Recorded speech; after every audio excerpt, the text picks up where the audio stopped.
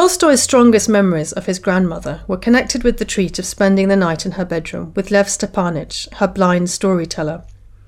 In pre-emancipation Russia, it was quite common for serfs to become professional storytellers, who could be bought and sold at will by the nobility like pieces of furniture.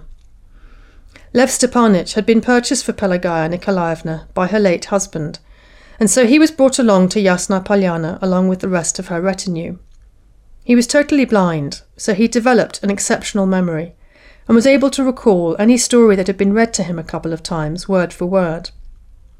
Tolstoy recalled that Lev Stepanich lived somewhere in the main house, but only appeared in the evening, when he would go upstairs to his grandmother's bedroom in preparation for the evening's storytelling. He would sit in his long blue frock coat with puffy sleeves on a low window-sill there, and some supper would be brought to him while he waited for Pelagaya Nikolaevna to retire. Since he was blind, she undressed in front of him without qualms, and then she and whichever grandchild was with her would climb into bed to get comfortable for that night's story. Tolstoy vividly recalled the moment when the candle was extinguished in his grandmother's bedroom, leaving the flickering light of the small lamp burning beneath the icons in the corner. He would see the dim profile of his grandmother tucked up in bed on a mound of pillows, again a vision all in white, this time with a nightcap on her head.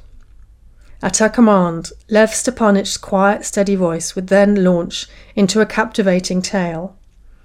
Tolstoy particularly remembered him telling one of Scheherazada's stories from the Arabian Nights. The story went over the young Lev's head, but he was transfixed by the sight of the shadow of his grandmother's profile quivering on the wall.